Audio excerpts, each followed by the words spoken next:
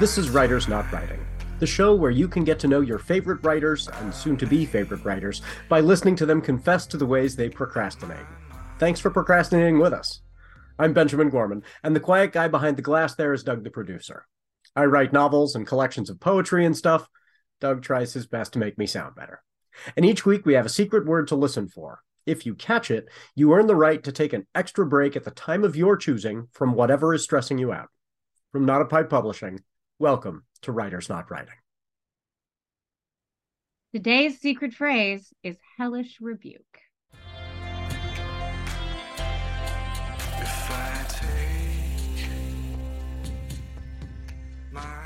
Welcome, everyone. Today's guest is Amanda Cherry. Amanda is an author, actor, and sailboat owner who lives in the Seattle suburbs with her husband, 10-year-old kid, and 2 dogs. She began her authorial journey by writing fanfic in a 3-ring binder that eventually got reverently passed around Escadia High School in 1993. Her 4th published novel, Bad Intentions, was released on November 21st by DEFCON 1 Publishing, a small press out of Seattle, which will also be publishing her February 2024 release. For fun, Amanda sings and is occasionally allowed to play guitar in a rock and roll cover band. She's an MC announcer for Jet City Roller Derby and a season ticket holder to the Seattle Kraken.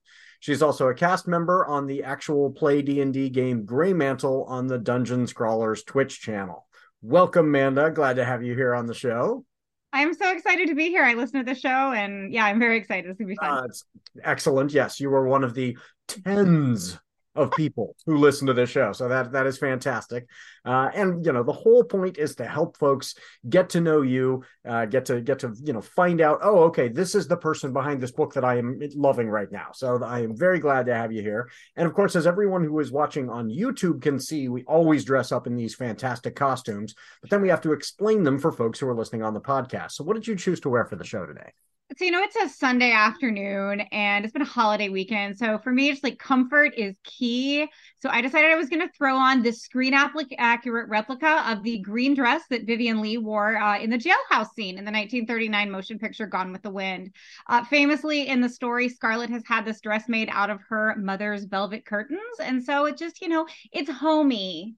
And you just have that around. Afternoon. Yeah, just, velvet curtain dress, I wanted to go with the same kind of vibe, so the same time period, but I had to make mine. And so in order to match, I've got the Tin Man from Wizard of Oz, which I had to make out of cardboard. This took me hours and hours and hours last night. I smell like silver spray paint, but because it's cardboard, at least it's not making noise during the show. So that's it's doing great. You're doing Victor Fleming very proud, and I appreciate that we dressed up as Victor Fleming's 2 1939 projects, both of which won Oscars. Like nobody else had a chance that year. Yeah, can you imagine? That in the same year. What are the odds? I'm trying to think of any other year that's got 2 iconic films of that level. Is there really anything where there was a year that was so good? Well, not that I can think of off the top of my head. Yeah, there are probably like film majors out there going like Men came out in the same year. Those were both really great iconic films. But there's nothing on that level in the same time period.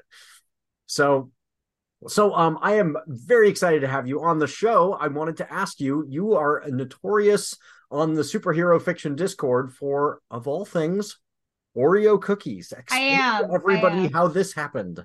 Okay. So last year when the first Femmes Fatale book, which took 4 years to write and it was never supposed to be published. It was a short story from an anthology that got canceled and we were having way too much fun writing it. And then our editor found out we were still working on it and we're like, hey, send that to me. She was like, yes, not only do we want to publish this, you actually have 2 books here. Like, let's make this happen. I was going to say, yeah. So how long was the original short story? Just a little? It was like 4,000 words. Yeah.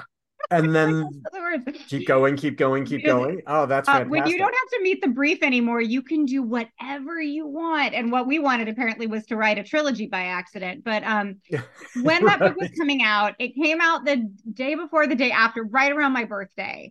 And I was like, I'm going to have a party. And it's going to be book launch themed. And one of the things I discovered was that Oreo will make you custom Oreo cookies with anything you want on them. Anything? So, they do have some like content guidelines and you have to have the rights to whatever art. Yes. So you can have like happy birthday or you can have your name or you can have your like wedding anniversary or whatever. But I got my cover artist to send me the characters' portraits, and I Oh, had them how put on Oreos. cool. And so now every time someone on superhero fiction has a book launch, they're like, I should do Oreos. And I'm like, you really should. I don't think anybody else has it yet, but I have a reading on Tuesday with a bunch of other Cobalt City authors, and I did get more Oreos made. So this is a Oh my God. real custom Cobalt City Oreo that will be available at my reading on Tuesday because I can't stop now. It's like the thing I'm known for. It would Yeah, be where's very the off so brand. where and when's the reading? It's on Tuesday night. That's November the 28th at Distant Worlds Coffee House in Seattle. It's going to be a blast. There's going to be 5 different stories from 6 different authors. And Oreos are free gift with purchase. Yeah, and this will go up on Monday night. Oh, So perfect. maybe So some yeah, that's folks won't hear it tomorrow. in time. Yeah, it'll be tomorrow. So yes, go get custom Oreos. That's a great idea. So yeah, and forever I will be known as like the author who brings the Oreos. Yeah, well, it's like as we're learning about this career, you learn these things over time where you're like, oh yeah, you should have this thing on your table when you are tabling at this event. And you should, and then you just acquire these. And so yes, you are going to be the person who informed everybody. Custom Oreos. That's a great Custom idea. Oreos. You just go to like the you can get them on the Oreo website. Yeah, that's that. And so yes, these are real official Oreos, but they're Yeah. larger, right? They're They like, so they look big because they've been dipped in chocolate and then rolled in sprinkles. But oh, beneath there is a standard Oreo. There's some choices on like what kind of cream center you're gonna get. Like there's some choices. The sprinkles come in all different colors, but yeah. brilliant. I think my fiance and I are we're gonna have the wedding itself this year. We've just recently decided we'll be out with family in Ohio and then a big party in the summer. And I'm thinking Yeah. that's a great idea for the Yeah. that will, and she is a giant Oreo fan, so especially if they do the peanut butter, so that will not be hard to convince her to do those for the festivities. So what's something pop culture wise we always talk about, how we are not writing, what are we procrastinating with, what is taking us away from our work? So what is something that is kind of in pop culture taking you away from your work lately? I mean, if you had asked me last week, I would have just said nothing but the Eras tour. I'm a big Swiftie, and so was my kid. But this week was American Thanksgiving, and the big American Thanksgiving tradition is the Macy's Thanksgiving Day Parade. Little known fact, or possibly widely known fact about me at this point, is that I grew up in musical theater, and as a dancer, I always wanted to be a Rockette.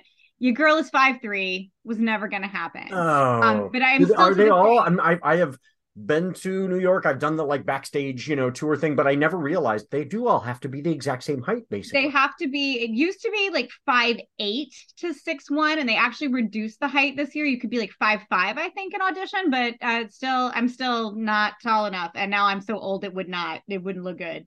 um but so I'm very very into the Rockettes, and also as a performer I've always loved Sesame Street. I spent some time working as a puppeteer. I have friends who are puppeteers. Most famously, if you watch the new Doctor Who, my friend Brian puppeteers one of the creatures in there. Oh, very cool. So yeah, puppeteering. So between the Rockettes and Sesame Street, this week has been like all about behind the scenes videos from the Macy's parade.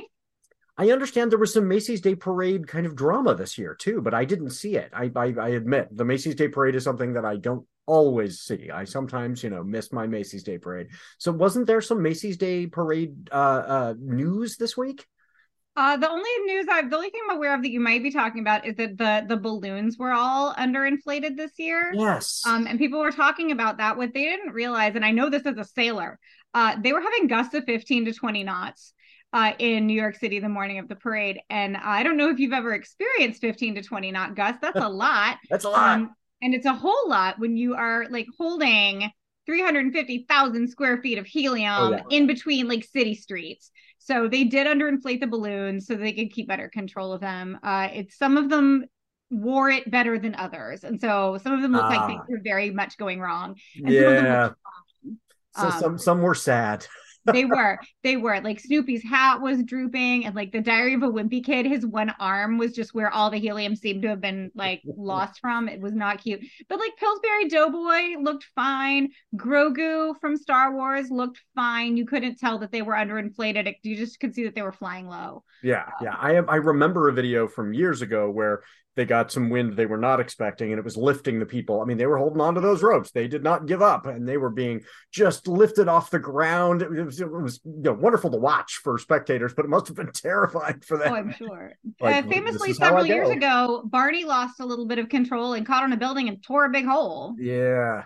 Yeah. I mean, no one was real sad to lose Barney the dinosaur, except the people that paid to build that balloon. A lot. Yeah. But yeah, so you don't want to ruin those balloons.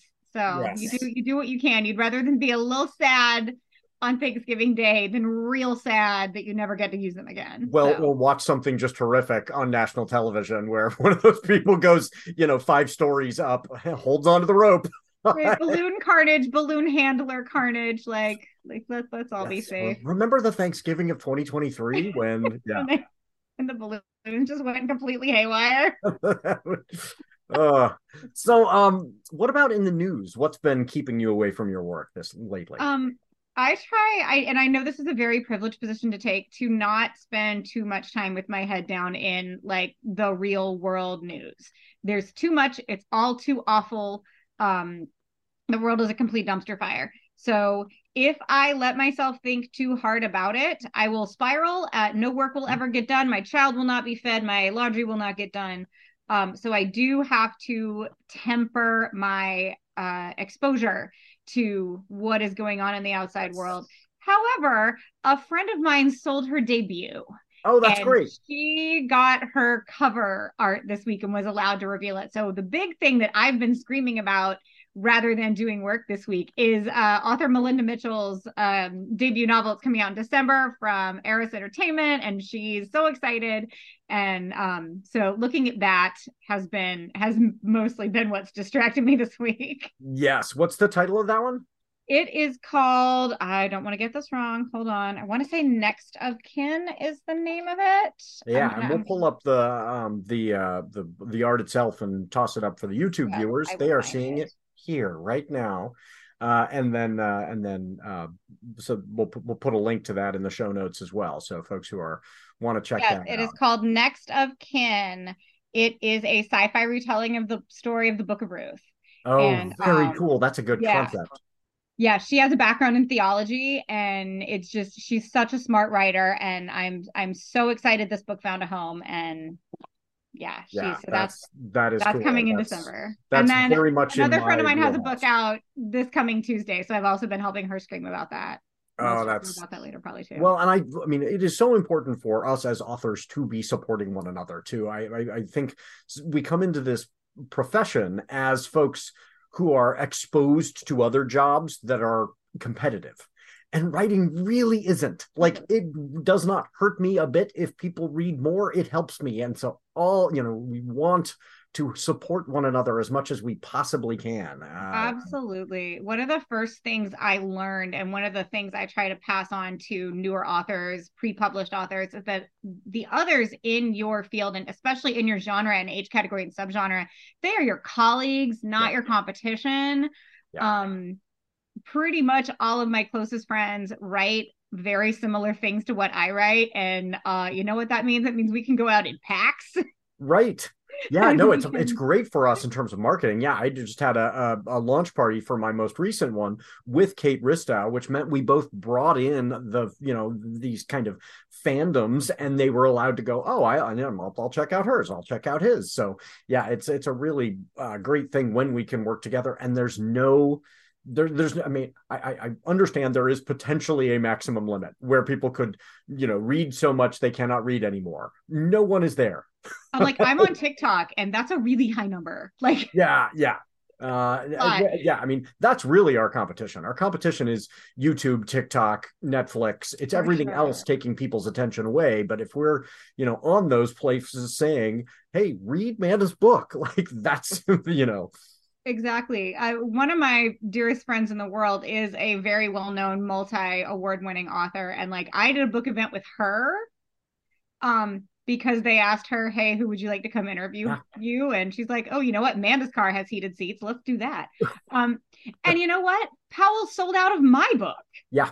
Yep. Because I was there with her. Like, it's the people are not your competition. They're your colleagues. Readers want more books. You cannot possibly, we as a collective cannot possibly write them fast enough. Yes. As fast as people read them. So like, yeah. And yeah, there are so many, like many of the big name authors I know are so generous too with their time, with their willingness, because they remember being in the trenches, and it sucks. And so that it is great when they're like, oh yeah, I'll help you out. That is very cool. Yeah. I wish I'd been at that event in Powell's. Powell's is, for the folks who are not in the Pacific Northwest, Powell's is kind of one of our meccas. It is one of the largest bookstores in the country. And to have an event at Powell's, that must've been really cool.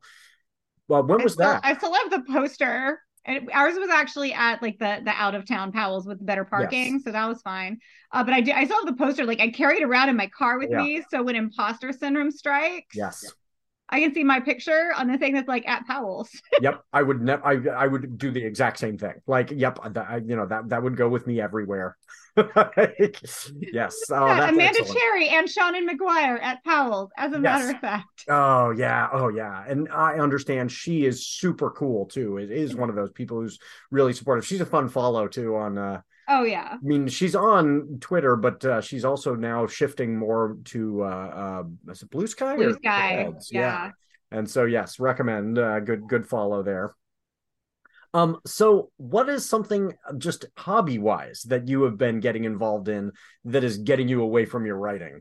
I got a couple of those things. Back in 2020 when people were like, oh, I'm going to be home for a while, people started like making pandemic impulse purchases. I'm going to buy an air fryer. I'm going to buy some yarn and learn to crochet. I bought a 30-foot sailboat. Which is, you bought a lifestyle. I did. But I had to cancel a vacation that I've been planning for a long time, and I was just bummed about it. And I'm like, you know how I can take a vacation and not see another human is if I buy a boat. So I did. And my husband, bless him, let this happen. Did not fight me. And so I have learned to sail. I had never been around sailboats before. I'd only been around motorboats, but I'm a boat girly. I'm originally from the Gulf Coast of Florida. So I would like to say I spend my time sailing, but I spend my time doing boat chores. I was going to say, taking care of the boat. Yes. Yeah. I got to wash the lines. I got to swab the deck. I got to flush the engine. I can change the oil. I can tighten the belt. So what kind of cabin space does a 30-foot sailboat have?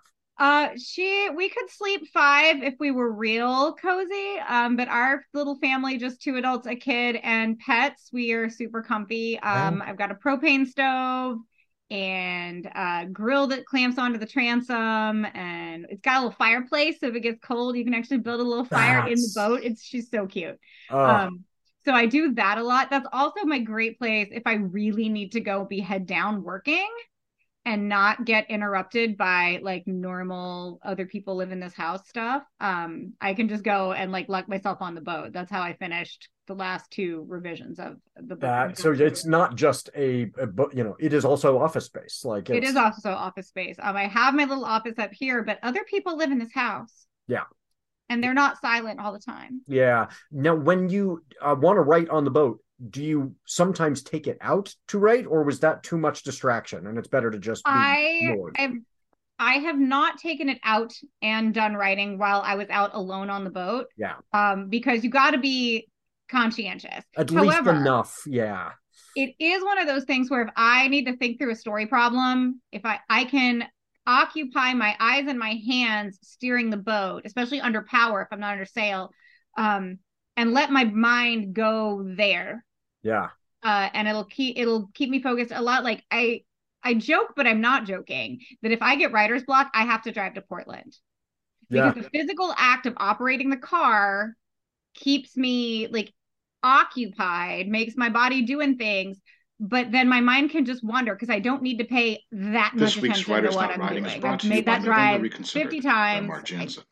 And usually that November fixes Reconsidered itself. And is a couple laps what around else? the lake alone on the boat with a little A music poetic playing, journey I through have the month learned will at the do that leading edge of also. winter. See, I can't do the music. Part Like autobiography, when it's, but part the driving exploration, totally. I can do. and about I've 100 done other things. voice recordings where as I'm Find driving on the November freeway, Reconsidered turn off via the song, Amazon an or idea wherever came books to are me, ordered. and now I'm just talking it Read out, November and Reconsidered. voice to text, and then I get It home, will and change your the life. voice to text files are not great, Hopefully. but they're enough, to go. Oh, that was the idea. When I get that good, I will wind up with like a minute of dialogue that I can recite just flawlessly, both sides or all three of them, and like I know what it is, and that's exactly. I turn my voice to text on, and it'll get enough. Yeah, that you can remember. I can let myself let go of I that was bit of trying to dialogue say. and move on. Right.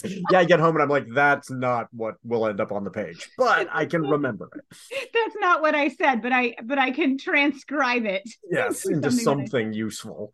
That is very cool. So what's the furthest you've ever gone on the boat? We went and spent a week out at Blake Island, which is just this like uninhabited, you can only get to it by boat island, sort of out in Elliott Bay. As new boat owners, we haven't tried to go real far yet. Well, that's good. Yeah, it's a lot. I don't want to have to call the Coast Guard. Yes. But we did that. We were completely like self-sufficient for like, I think we were on a mooring ball for like 5 days. So I was all our own food and water and toilet and everything right there, just us.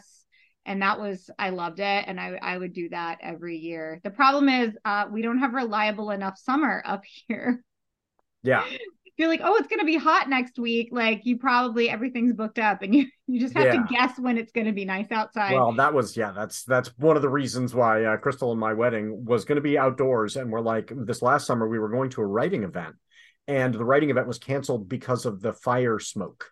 And we went, outdoors is not reliable enough here in the Pacific Northwest anymore. I mean, it never really was, but with a sailboat, if you're unfamiliar with the Seattle area, we have what's called the Ship Canal, which takes big ships, if you want them to, all the way from Elliott Bay in the saltwater through Lake Union and into Lake Washington. And we are moored on Lake Washington because it's 5 minutes from our house. Like we're moored close by, so we can use the boat as much as possible. And so if we want to go out into saltwater, it's several hours just to get to the Hiram Chittenden locks, and then you got to go through the locks, which is a whole production. And on the way, there are 4 drawbridges, and depending on the height of your mast, you have to get the bridge to lift. And if it gets hot enough for long enough, they can't. Why because so? Because the metal is not. Expands? Yeah. Oh. There's this fear if it's over, I want to say 85 degrees for more than a certain number of hours, that if they open the bridge, they won't get it back down. And they're automotive bridges, like, so you can get stuck on the wrong side of a drawbridge.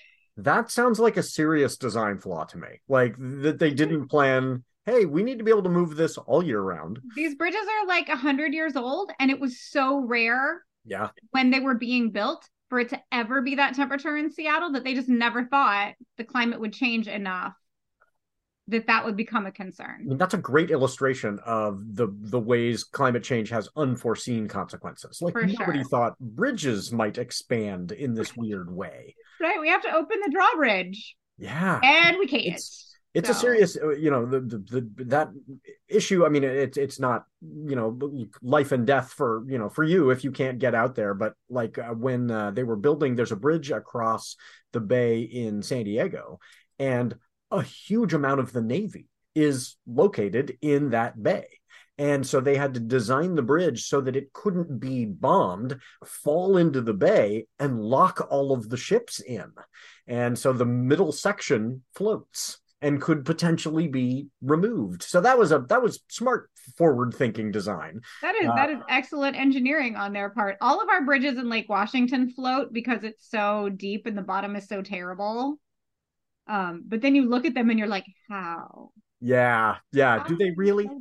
How are you floating? Yeah. It makes no sense to me. But there's a reason I'm an author and not a physicist. Right. My answer would be like magic. And every so often you have to appease the deity that keeps the bridge floating, or else you're out. Like that's where I would go with it. But apparently it's actually science. I mean, which is just, science is just magic that somebody figured out. Like, so Fair. that Yeah. I'm fine with that. But now I'm curious. Like, is it basically a big steel-hulled ship that lowers and, raises into the water? Like, is it? No, right? Like, I am curious. Just water displacement and yeah, oxygen, yeah, things I don't understand. But yeah, right. now I'm curious. I'll look that up. That is the ship purchase is really cool. So you are still very satisfied with this choice. Yeah, I love my boat. It's my happy place. In the summer, I've had several just like, hey, writer friends, let's come over and have type and gripe on the deck of the boat. Um, we we there was a bottle of wine and it was in the sun and we're like it should not be in the sun, so I put it in a mesh bag and tossed it over the side and like hung it by a cleat because the Yeah. lake is the perfect temperature for a bottle of wine. And then my co-author, I love him very much, he was like, well, we could drink the wine, or I brought this bottle of bourbon. So we drank a bottle of bourbon and we forgot that there was wine in the lake.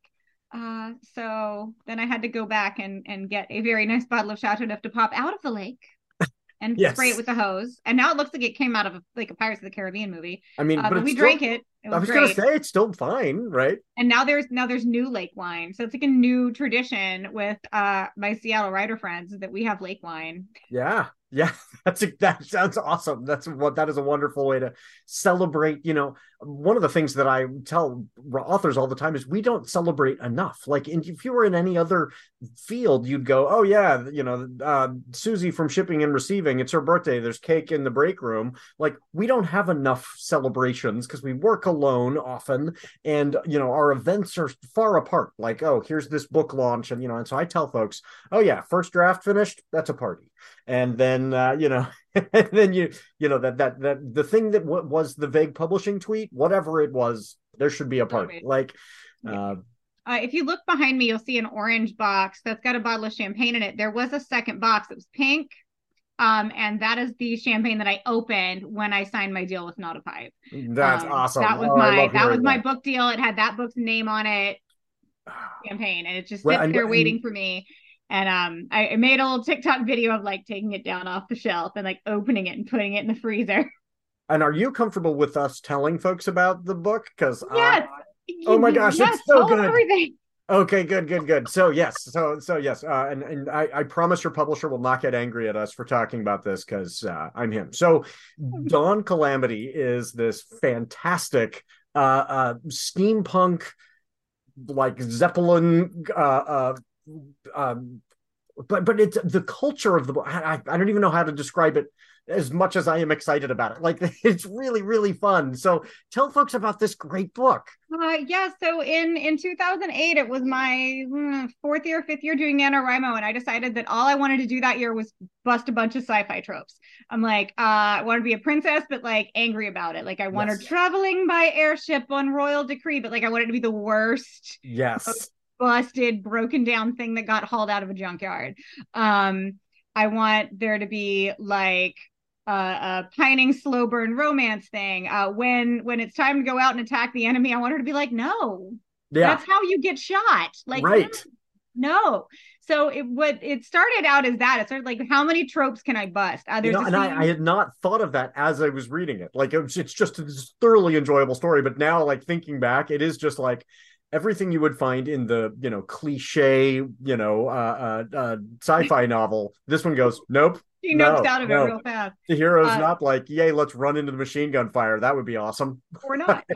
There's a scene where there is a staple food item in one culture that's a delicacy in a different culture and just like completely inedible by a third culture. And like everyone's like, I don't understand how your relationship to this food.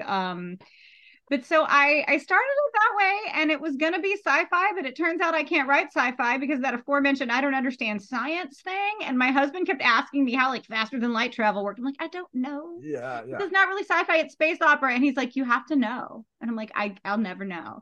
So steampunk was really sort of having a moment in like 2010, 2011. I was like, so what if? And that was the first rewrite. And then I thought I might develop it into a web series for a hot minute because visually it could look cool. Hey, Netflix, if you're listening. Oh, yeah, it would be great. Or like graphic novel. This would look really cool. Yeah. but then I very quickly discovered I have written scripts that have gotten shot. But my other job is I'm a SAG actor. Like I need to vote on my contract thing actually real soon. Yeah. So like I know what that experience is, and the more I looked at it in script format, I was like, nobody can afford to shoot this. Yeah. Well, Major studio, major network could. Indie filmmakers that are of my acquaintance, like that was not going to happen. So I went back to wanting to make a book out of it, and the final couple of it was 9 total restarts, just like start to finish. So when I tell people, yes, you can eventually publish your NaNoWriMo project, I don't mean the year you wrote it. Yeah, no. In fact, I'm doing NaNoWriMo for the first time, but I've also been talking to lots of authors about NaNoWriMo, and I'm telling them, do not send anything to a publisher in December. Just or an agent. Just don't, because we get inundated by 50,000 word novellas that have never been edited. Please don't do that. Take your time. But yeah, this one turned out so well, and it's nice for Not a Pipe, because sometimes we end up with books that were there's a trend, and something like you said, steampunk has its moment, and then the one that's really high quality is something that comes out later, and it's not going to get snapped up by the big five. They're going, nope, steampunk's done, or what. We've got some YA dystopia, and people, those are done. Well, they're really good. And so we can be the small press that goes, hey, this thing might not be the fashion, but if folks like steampunk, those folks didn't disappear. Yeah, I was really excited. I spent some time traditionally querying this book earlier this year, and the overwhelming response was, I love your voice. Your writing is good. This character is really engaging. I can't sell it. Right. And because it's just not what the big five is buying right now. Right. And I had the choice of whether I want to sit on it and see if the market comes around or not. And I decided that what I was going to do was going to make a real short list of independent publishers and see what shook out. And then maybe I was going to have to shelf it and sit on it until the market came around. Y'all were first. I love that. Because of people watching and listening that don't know this, I met Benjamin at a panel at Rose City Comic Con in 2018, right after my debut came out. It was my first convention as a pro. And Benjamin and a bunch of authors from Not a Pipe did a panel about the year of publishing women and about the small press experience. And as a debut small press author, I was really impressed with everything I heard, with the way they represented their company, the small press experience as a whole. So just always in my pocket was the idea that I wanted to pitch Not a Pipe at some point. Which is a good lesson for folks out there who are interested in writing. The networking with the people that you want to work with takes time, but it's really important. It's worth meeting the people and going, these are the folks that that get me. For sure. And so the moment I was stalking y'all, I was stalking you, and the moment I saw you were open, I was like, okay, here it is. This is it. And depending on if y'all had said no, there might have been 2 or 3 others that would have gotten the manuscript, but sorry to those yes, companies, but yes, really quickly. And it's I think this is where this book was supposed to be all along. I'm so happy. Well, and part of the process, and this, I don't talk writing process, but publisher process for folks who are listening. I mean, we'll get 100 books. And so then you kind of winnow that down. And then yours was one of the first where we asked for a full, and I read it and I was like, absolutely yes. But also I need to restrain myself and read these others that are the top of the list, because who knows, and I don't want to say yes to too many books. I want to be able to devote my time and attention. There are companies out there that just publish way too many books. That they just don't have the time for them. And so try and keep our list small each year so that we can say, okay, these 3 or 4 titles, maybe a couple more from some of our authors who have sequels, and that's it. Then we can devote the energy. And so yours was the one where I was like, yes, yours, and there was a book of poetry. So this is not a competition between the two of you at all. But those two, I was like, absolutely, we need to grab these. And then I've got to read through all these, and I'm going, so you became the bar. Okay, am I in any way as excited about this as I am about Dawn Calamity? And that was very nice. We ended up not, of those, oh gosh, I think we winnowed it down to 15, and we ended up going for 3. and I am so excited about all three. And one of them is this book of poetry, and then 2 novels, and then we've got a couple of sequels by authors that we've already represented. That's the other thing. We try and stick with the same people and foster their careers as much as we can. But yeah, and this one has series potential too. Hint, hint. She does. We're gonna find out. No spoilers here, but there are some people that are fixing to sit in front of a court of law when everybody gets home and starts tattling the tale. So yes, yeah. The story ends in a satisfying way, and also you're like, and now I need to know what really will feel like. I mean, it will be a very distinct story, but it's like the next chapter. Like this one, that's one of the things I liked about it is it does have a satisfying ending. You can go, okay, it's not to be continued. I'm not, feeling like it's, this cliffhanger that's totally leaving me hanging. But I do want to know what happens next. Some people are fixing to be in trouble. Yes, yeah. That's okay. That will be that. So now I'll start the pressure campaign now to get that sequel. Okay. But yeah, I'm excited about that. Okay, so when you're not out sailing and you're not writing the sequels, one of the things I always like to ask authors about is just as kind of a get to know you, if you yourself, not a D&D character you've played, because I know you know D&D a lot better than I do, but if you yourself were a D&D character, what would be your race and class? A thing I do other than sailing is I also I'm a musician. I've been a singer. My first job was singing in a bluegrass band. I currently sing with a rock and roll cover band. They sometimes let me play my guitar, although I'm very bad at it. So I am 100% like that tiefling bard your parents warned you about. Like I look kind of cuddly, but also harmful. Yes, awesome. The tiefling bard is in many ways a dangerous character to run into at the pub, because that's my karaoke, my friends. Yes. So you as the tiefling bard stumbling back from the from the alehouse in the evening by yourself through the woods, and you are beset by 3 level 1 pretty easy goblins who jump out. What do you do? I literally make sure that one of them gets a piece of me so that I can use Hellish Rebuke. So what is Hellish Rebuke? I don't know this. They're just done. And you're toast.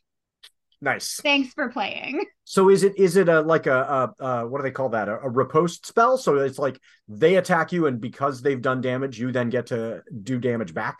Yeah, it's a tiefling thing specifically that, the slightest amount of damage to you, you can basically roast them.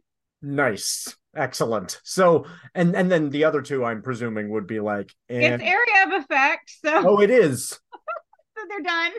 Wow. That's an over... And does it count as a spell? I think it counts as a cantrip. Like, I don't even think it uses a spell slot. Wow. I could be misremembering that. We may have like bigger nerds than me coming up in the comments being like, no, you're using it wrong, which is totally fair. But yeah, I'm very disproportionate response, neutral evil. Yes. Well, but that fits the character very well too. Like, hey, we were all, doing fine, having fun, listening to music back at the bar. You took a bite out of me in the woods. I'm just blowing you up. Yeah. It's like, and then you dared. Yes.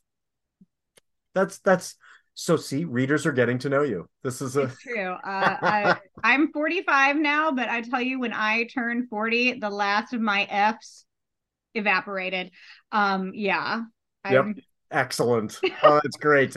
Okay, so I'm going to have Doug, the producer, take us to our ad break. And when we come back, I'm going to ask you what you've been daydreaming about lately. Hi, I'm Karen Eisenbray, and I wear a lot of hats. Wife, mother, church lady, writer, editor, punk rock drummer.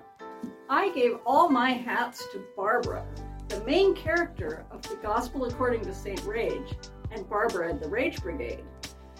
Barbara isn't your typical high school junior. She's been invisible since the 3rd grade. But when a magic hat brings her back into the light, Barbara is ready to take on the world. First priority? Start an all-girl garage band. Miraculous superpowers were never in her plan. But sometimes you get what you need. Bullies and school shooters don't stand a chance. Truth, justice, rock and roll.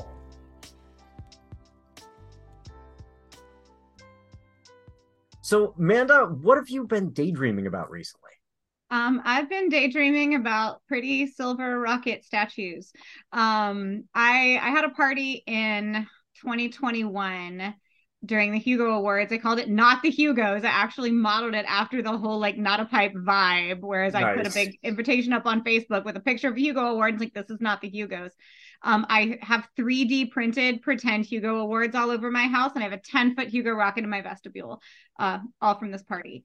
And last year, 2022, so yeah, not the 2023 Hugos that just happened, but last year in Chicago, it turned out when the long list came out, I was 2 nominations away from making the Hugo ballot. Oh. The way I screamed. I'm driving home and I'm like checking it at stoplights, and that was a bad move. Don't do that. Yeah. Don't award show and drive, friends. It's not a good because I did have to pull over and scream. Yeah. But ever since then, I've been like, I want to go to the Hugo Losers party very badly. Yeah. And because of the way my release schedule has been over the last couple of years, I had a book out this past Tuesday that qualifies my co-author and I for the best series category this year, this coming year for Glasgow.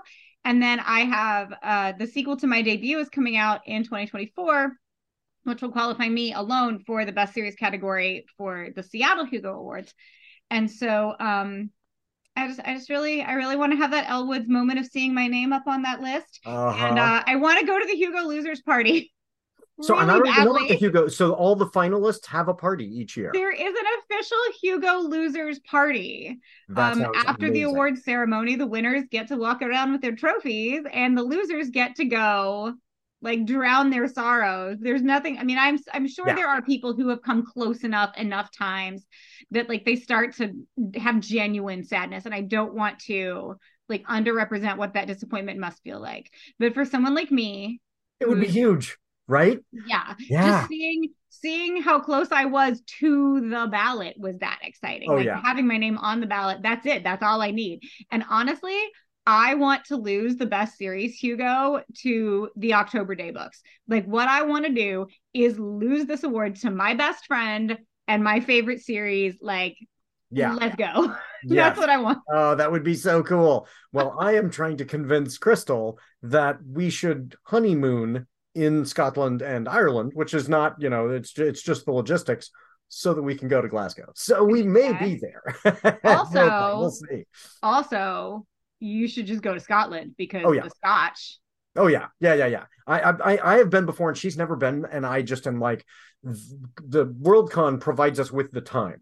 Like, oh yeah, we just have to make sure that our trip to Scotland is, in this window. But yeah, that would be really cool. And also, I'm just going to remind you, because people in this business forget, you publish sci-fi and fantasy, which would make the trip tax deductible. That's right. Yes. That is your tax deductible honeymoon. That as I was renewing my membership to to a local writers group, and I was going, gotta make a mental note, this is also a tax deduction. I was like, and the Glasgow trip, I wonder how much of that would also be, because I would absolutely be working that room. So right? Yeah, that would be so great. Work trip. Yeah, work trip to Glasgow, and so I guess I have to. Yeah, I think. Sadly, the Ardbeg is not tax deductible, but but a lot of it is.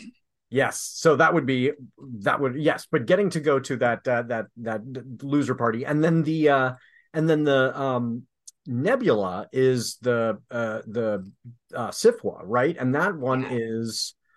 Because that one is another one where I'm thinking for Dawn Calamity. I've already been. Oh, absolutely. Yes. The Nebula's reading list is interesting because you can't add yourself. Yeah. Or there's some. Yeah. So we that is another reason, friends, that other authors are your colleagues, not your competition. Yes. There's a bunch of us up here, and it's Laura Ann Gilman, and it's Elsa Shunason, and it's me, and it's Astrid Bear, and it's Karen Anderson, and it's Shauna McGuire, and like we can all add each other's books to things. Yeah. Because hey, I'll add yours if you'll add mine. Like, sometimes you need that. Sometimes you need that colleague that is at your level who can put your name in for stuff. Yep. Because you cannot do it for yourself. So yeah, that's one where I've already got my eye on, because yeah, Dawn Calamity, I think, fits so neatly into, like, if you like sci-fi, you are gonna, and yeah. So we'll see. Well, we can hope. That would be very cool. So what else is we talked about? You've got the signing tomorrow or the day after this airs. What else is coming up for you? That's my next major thing, and then I try to keep December pretty quiet. I did just get back a document that says the word final on it from my editor for my February release. So I've got to read through that, read through Calamity one more time to make sure. I found like 3 typos in it after I sent it to you, and I'm like, of course I did. Yeah. That though is a lesson if you are a pre-published author and you are wondering about, when you send your samples off, like how much somebody's going to ding you for 1 or 2 typos. It's 109,000 words. I found 3 typos in it, and this book still sold. I signed the contract. We're talking about it. So no, and the thing, one of the things that I think readers don't understand is you'll find a book on your shelf that's got 3 typos, and that is not because the author necessarily left 3 typos. I've had errors in our books that ended up being there because in the process of the editing, you had too many hands in the kitchen. And so you have somebody saying, I think you should change this phrase to this. And then the author goes, yes, I think I will change the phrase to that. And then the word in between gets repeated or something. And this word ends in there. And so then, people are like, oh, this book had errors, and it's like, yeah, even the really high quality stuff out there has errors, and it doesn't mean the author repeated the word too. It's because you had 3 people involved. My husband found an error in a celebrity memoir. Yep. In line to have it signed. Yeah. Yep. So he showed it to the celebrity quietly. He was like, hey, just so you know, I found this. And you know what he did? He whipped out a Post-it. He wrote it down. He's like, thank you. We'll fix it in the next edition. Yep, like, exactly. Didn't put it in a review on Amazon. Like, didn't complain about it loudly. Didn't point it out. But did, like, show the people responsible, hey, just so you know. Yeah. Like, wasn't a jerk about it. But yeah, it happens. And so I'm going to go over this one more time. Yes. Yeah. But I would never be like, oh no, this entire novel has 3 errors. This is an insurmountable obstacle. Now, we have had books where they come in and I'm like, this is a clever idea, but the cost of editing this thing is going to be so much that it just doesn't make sense because it is so full of errors. So you do have to do that pass. Make sure that it's clean. But yeah, 3 errors, that is not a barrier. 3 errors is probably the cleanest I've ever seen a manuscript that comes to us. That's really good. So yeah, I'm gonna do the kid being off school for a while thing. We'll probably take the boat out a little over the holidays. Winter sailing is cold, but it's fun. Still gonna be practicing with the band. Just gonna like be a little chill, and then come January, it's gonna be like this all the time. It's gonna be like book release. So does the band, have you had gigs, or are you getting into that place? Oh yeah. I sat in with them the day I met them because that's just how they roll. And I've played with them 4 or 5 shows at this point. Last time I had like 5 songs I played on my guitar as well as singing, and it was weird. It's strange, but it's like, it's cool.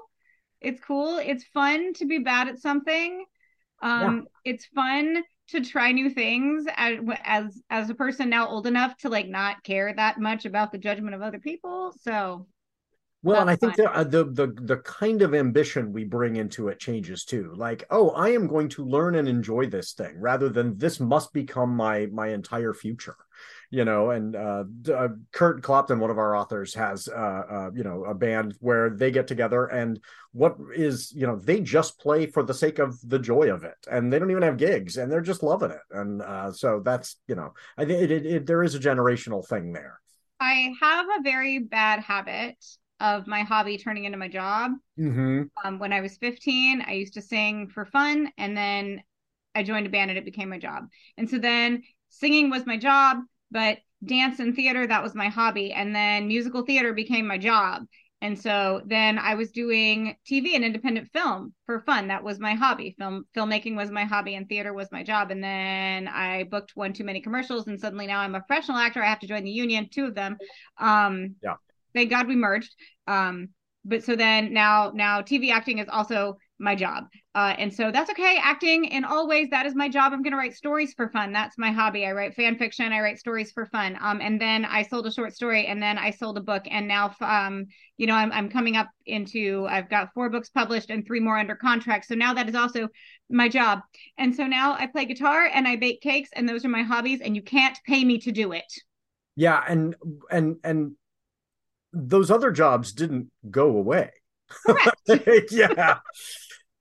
Correct. I'm still in the actors union. Like I could still do that at any point. And I love it. And I love that I was able to achieve that. That's a big deal. A lot of people want to be a singer or a dancer or a musical theater performer or a TV actor and never get there. Yeah. And I understand that, like I'm saying, when I'm like, my hobby became my job like 4 different times, my diamond shoes are too tight and my wallet is too small for my 50s. Yeah, like I understand like how ridiculous that can sound, but it really is important to have things that capitalism isn't in charge of or doesn't like have their fingers in that pie at all. So I do think it's fun that I've come full circle and I'm back to making music, and I do gig in public, but I'm not getting paid for that most of the time. Usually if we get paid at all, it goes into like the pot for the band, and it pays for the band like to drink that night, and it pays for the band's equipment and and then again I bake cakes, and that's fun. And sometimes people ask me if they can pay me back for a cake, and I'm like, no. Yeah, my brother played in a band and the successful gig was one where they were traveling, and it was, it covered the hotel, it covered the gas, and it covered the beer. Yes, we broke even. Yeah, and most of the time they wouldn't even do that.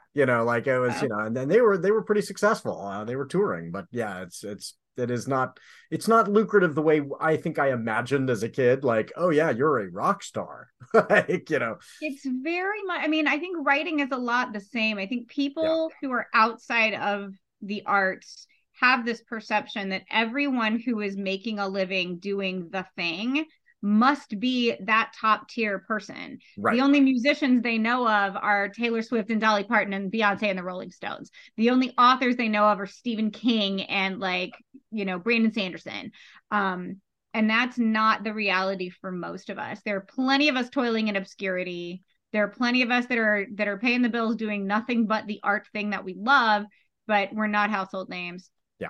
And people will, especially like hometown people, if you're from someplace small, will like poo-poo the idea that you want to go into the arts for a living. And it's because their idea of success is only that like super narrow margin. Yeah. They don't understand what you want to do enough to understand that tens of thousands of people have that job and do that job. Like you don't have to be a household name to be a success, depending on your success metric in whatever it is you want to do. And I find that all the time.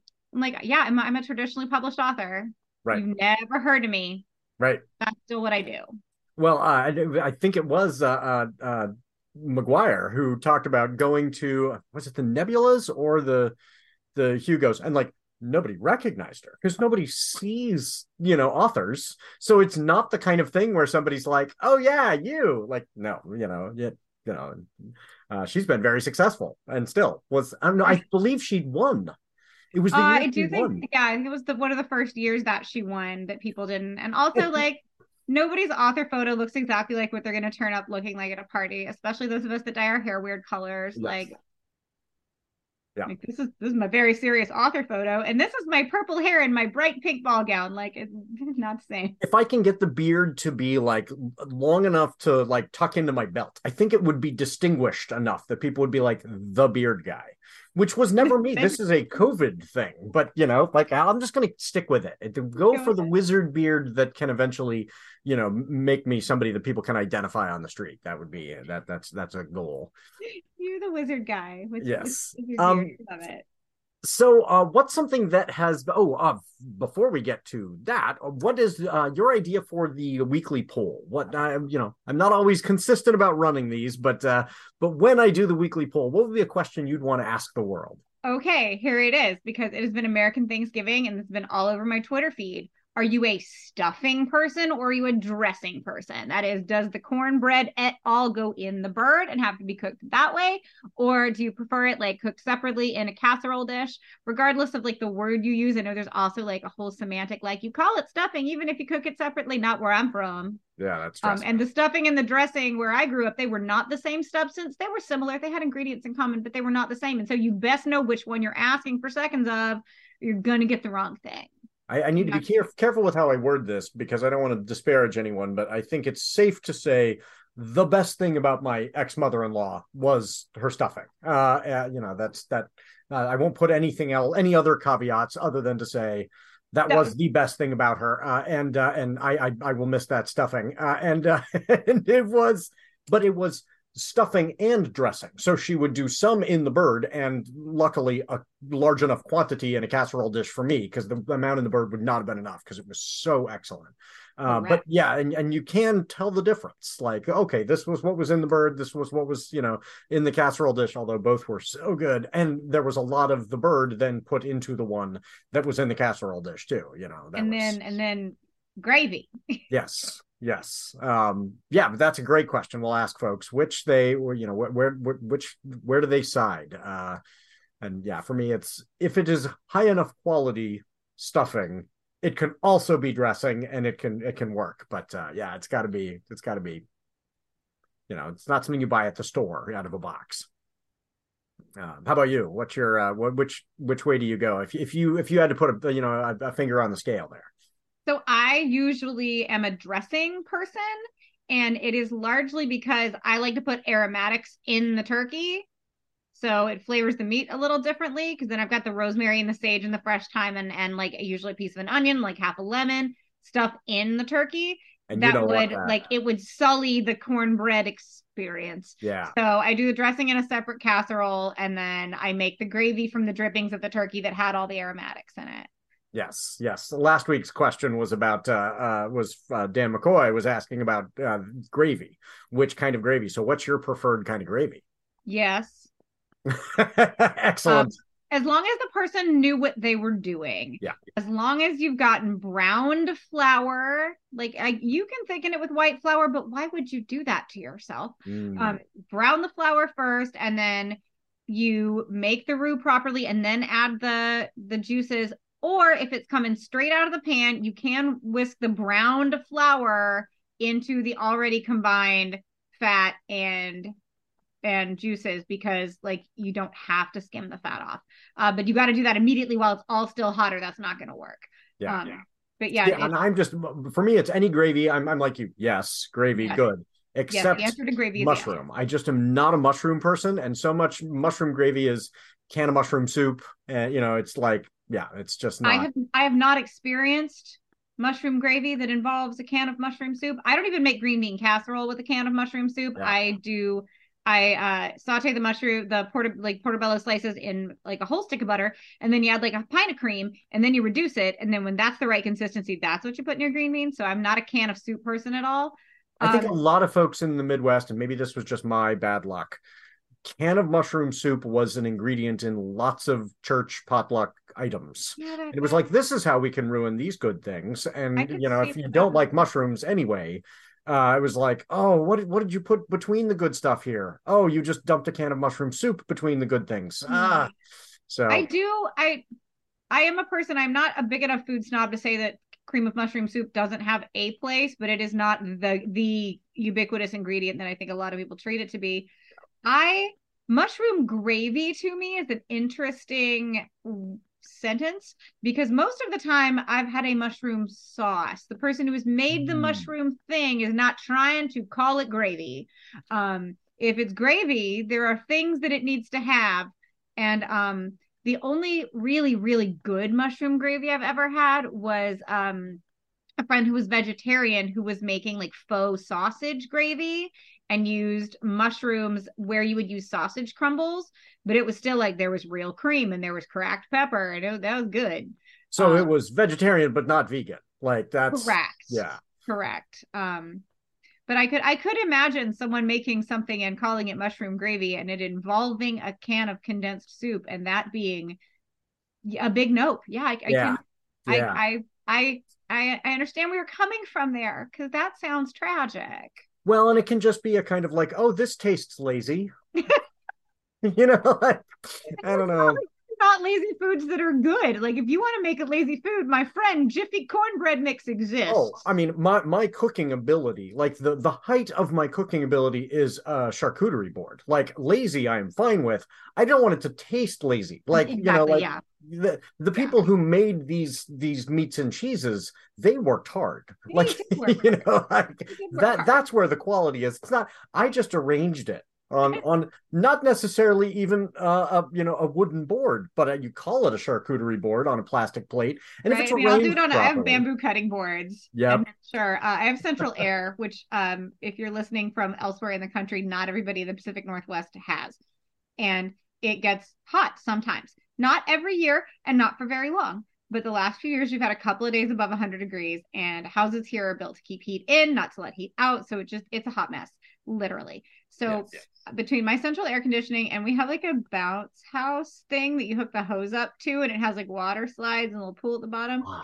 Um, we are the house that people come to when it's a zillion Yeah. degrees outside. And you know what I'm not going to do? I'm not going to cook. So Yeah. my charcuterie game is on point all summer. I keep gorgeous cold cuts and fancy cheeses in my fridge so that if people are coming, I could just slap it down. I have a fan. He's amazing. Calls himself Ted Internet, the Internet. Um, that every time I finish a book, sends cheese to my house. I Like just wind up with a box of like really nice farm cheese in like a refrigerated container this, and in that the he mail. makes. This is like Ted No, bakes. this is someone who Okay. who like knows of cool places to buy cheese that'll ship to my house. Um, and I will get a note. Congratulations on finishing your book, The Internet. And This is I the get best fan. How I do I get get cheese this from the fan? internet. It's I amazing. want cheese from the internet.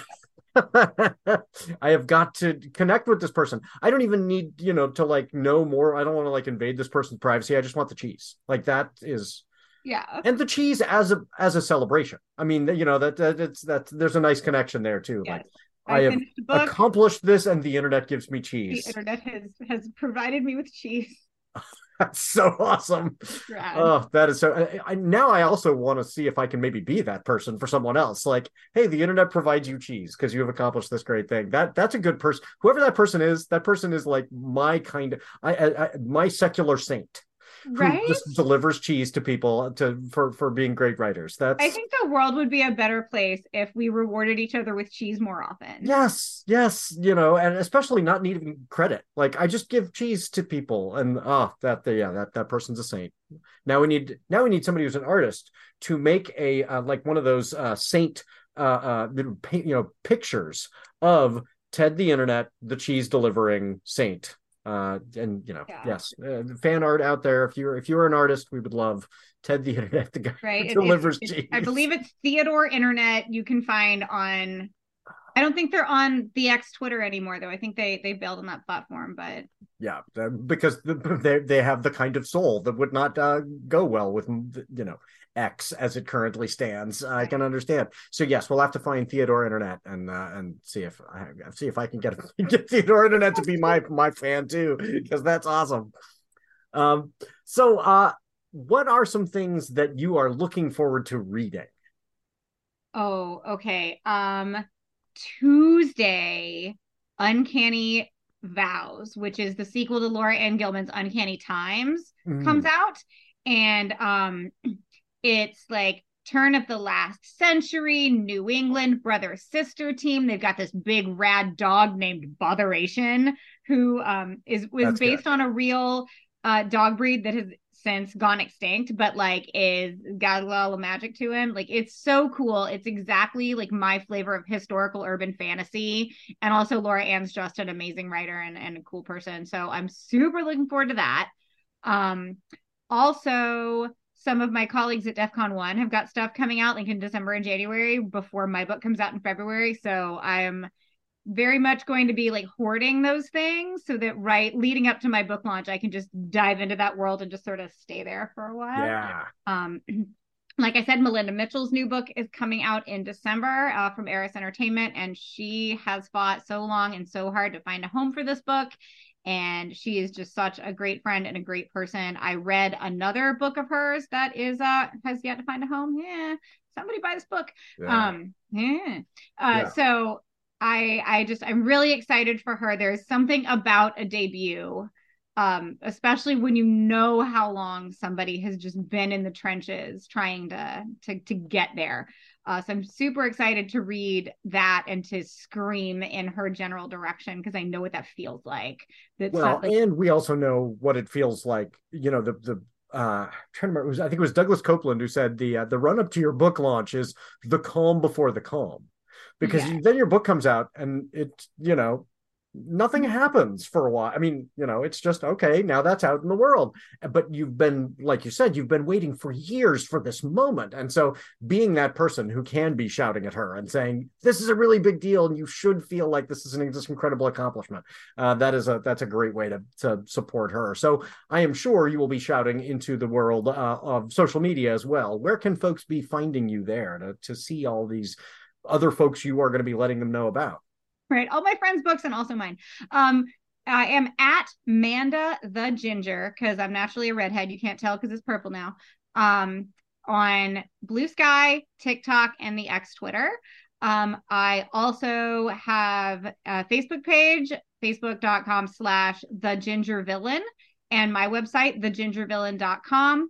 Those get updated less often than they probably should. I got real good at updating my GeoCities page in 1999, and it's been all downhill since then. Yeah.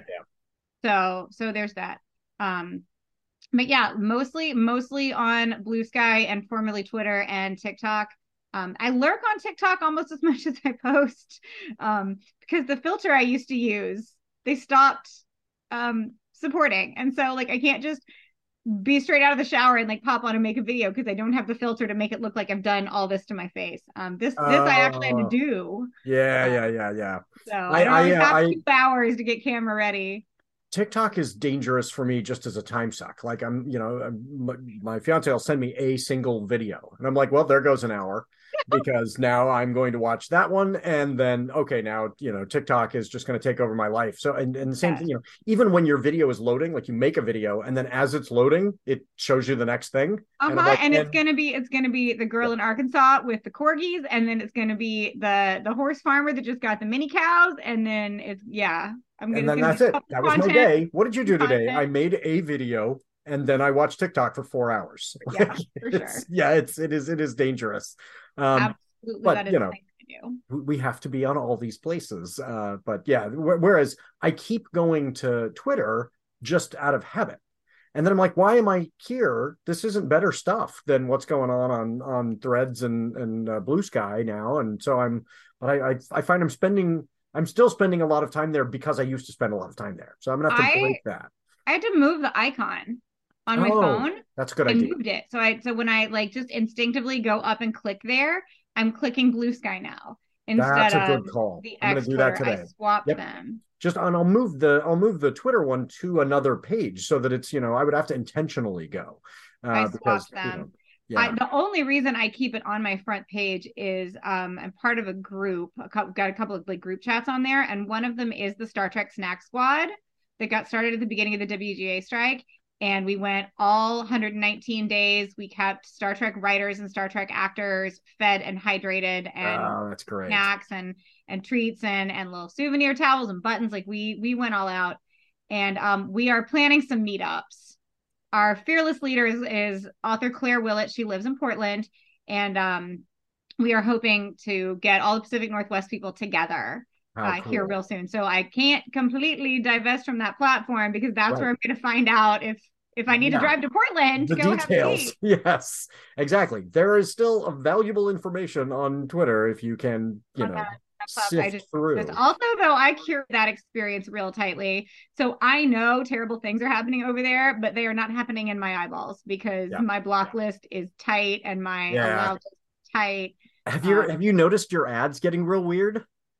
So the advertisers that used to be, it was all your traditional giant mega corporations. Well, they're all gone. I'm only And getting political candidates now, and I just block them. yeah. No, those you block, but I'm getting some weird ads where it's like Univision, like it's stuff that's from other countries. Oh well, no, It's not even in I get English, and I'm like, wow, Indeed, this is where, Venus.